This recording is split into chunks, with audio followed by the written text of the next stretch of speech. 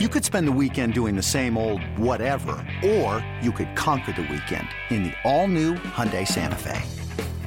Visit HyundaiUSA.com for more details. Hyundai, there's joy in every journey.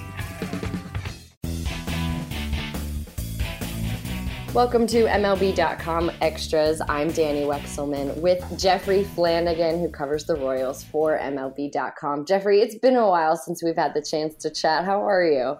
I'm hanging in there. How about you, Danny? I'm hanging in too. Now, do you have a dog in this World Series fight, or are you enjoying just watching right now? Oh, well, it's such a Cinderella story when you have these two low payroll teams get there, it's a small market joke, but I don't know. I mean, to be honest, I was rooting for the Brewers actually a little bit because of all the ex-Royals on the Brewers. So once they didn't make it, my interest level dropped off a little bit. I was as well. I liked watching that team. I liked Christian Yelich kind of coming out of nowhere, even though I think anyone in the baseball world's known how good he is for a long time. Jeffrey, something before we get into what's going on in Royals land, I had the chance to meet Dayton Moore's son, Robert, last weekend at the Worldwood Bat World Championship. He plays on the Royals scout team, and he also plays with Miguel Cairo's son, Christian. So we had a chance to interview them. They're double play partners, and they just met last year for the first time. And these guys act like they've known each other for forever, super chatty, and they just complement each other really well. Have you had a chance to meet Robert?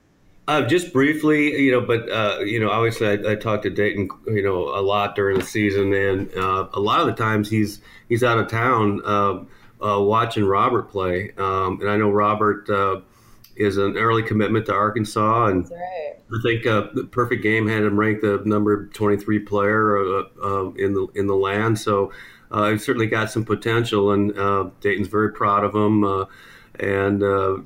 We're excited to see how he will develop. And going to Arkansas, by the way, too. That's the homeland of David Glass, the owner. So that's David Glass's favorite school. So I wonder how that played in. Yeah, I know. It was really cool to meet him. Really humble kid, really well spoken. Yeah.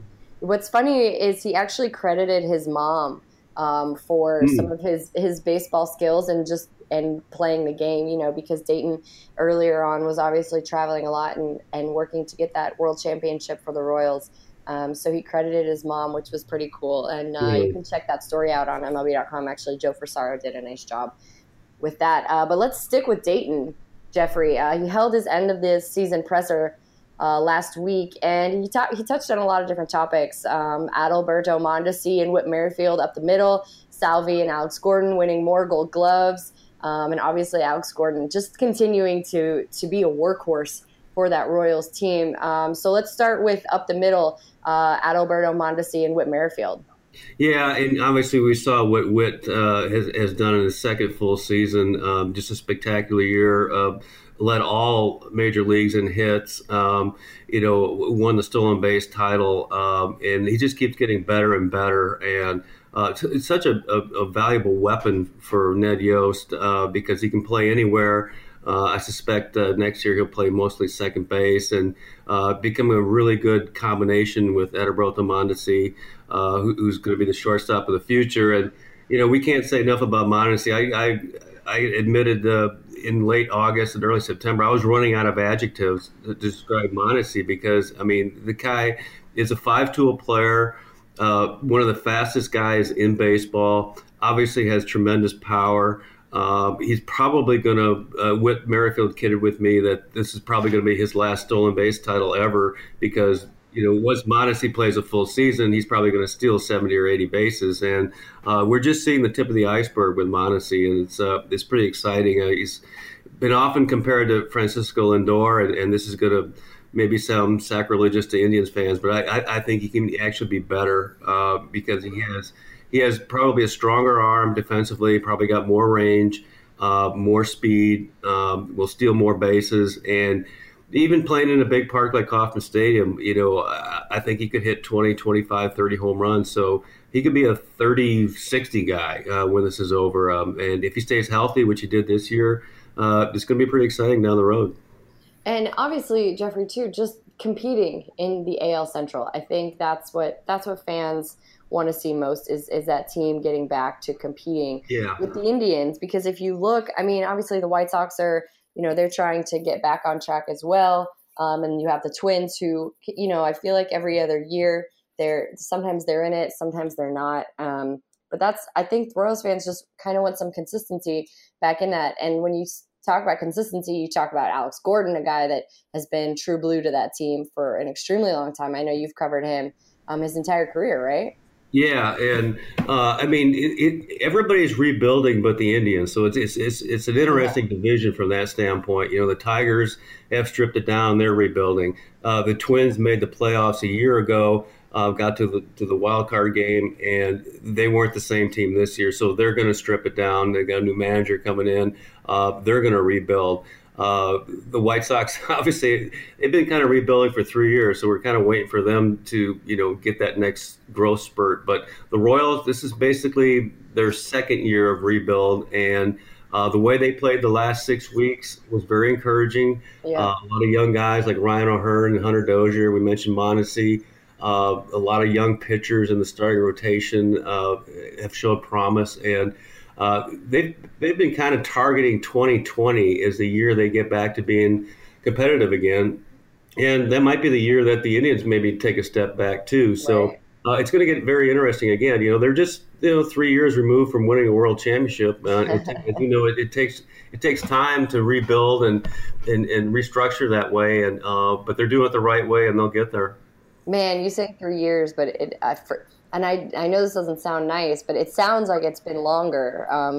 Baseball has a funny way of making you kind of feel that way after the season ends. You kind of move on quickly and look ahead to the next thing. 3 years ago, wow. Looking ahead as well. We were just having the parade 3 years ago, like today, I think. Today it wasn't that long ago. Anniversary. Yeah, it's weird how baseball works that way. But a guy who this team is looking at, and you just wrote about him, you featured him online, Nick Pratto, and he played his first full season, Class A Lexington, and he's turning heads, Jeffrey. Yeah, he really is. I hadn't seen him really.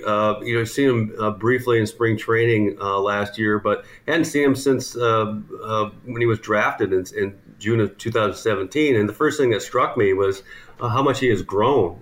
He was 18 years old when I obviously got drafted, 6'1", 195, and he's become a large mammal. He's 6'2", and a half, and 215, 220, and still growing. And he has a tremendously big swing. It almost reminds me of Chris Davis with the Orioles, and we don't want to necessarily make that comparison, but It's a big, big swing, and he's terrific defensively too. Definitely the first baseman of the future. It was fun catching up with him. He was obviously with Lexington this year. They won the league championship. Going to be promoted next year to Wilmington, probably Northwest Arkansas AA, and not that far away. They kind of rushed Eric Hosmer through the system, and I would suspect they'll push Nick Pratto through the system too.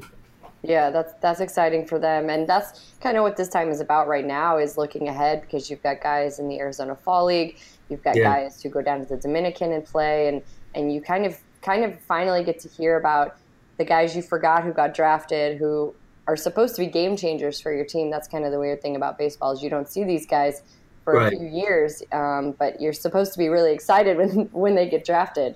That's really a great point, because I think, during this first year of rebuild, it was really hard for fans to try to identify with it, because the rebuild was actually going on underneath everything. It was going down at single A and rookie ball and stuff like that. So fans, it was hard for them to identify with it, at least until the last 6 weeks, when they finally, jettisoned some the older veterans like Lucas Duda and those guys. And went with the young players, and they had one winning month this year, and it was September, and that was predominantly because they had a bunch of young guys with a lot of enthusiasm.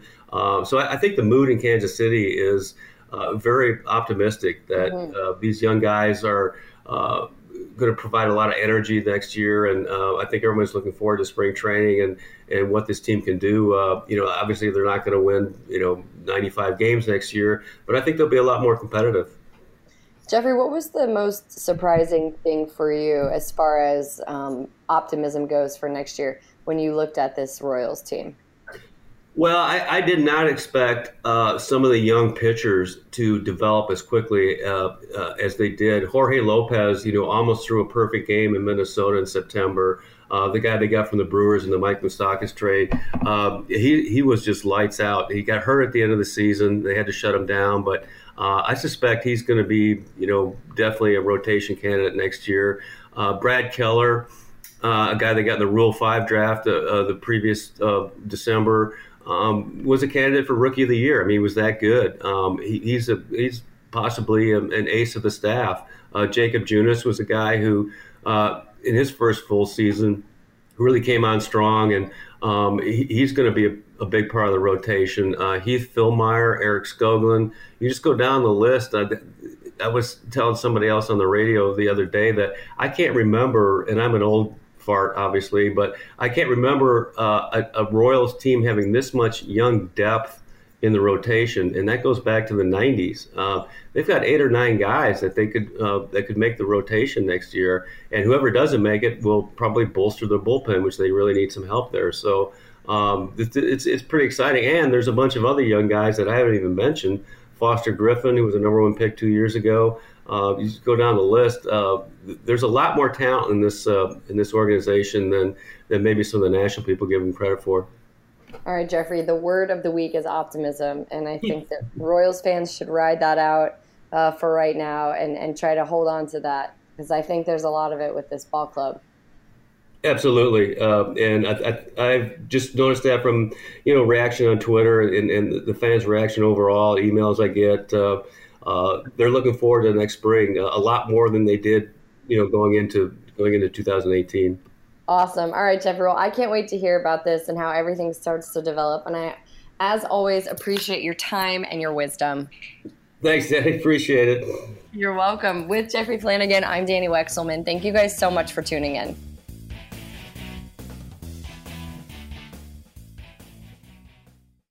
It's blazing hot outside. You get in your car to turn on the AC to get cold air pumping, but it blows hot air out. This issue is commonly caused by low refrigerant due to leaks in the AC system. You want an easy, all-in-one solution that will restore the cold air in no time. AC Pro Recharge Kits make restoring cold air easy for even those with zero DIY experience in less than 10 minutes. Save time and money versus going to a shop by picking up an AC Pro Recharge Kit today. Be a pro with AC Pro.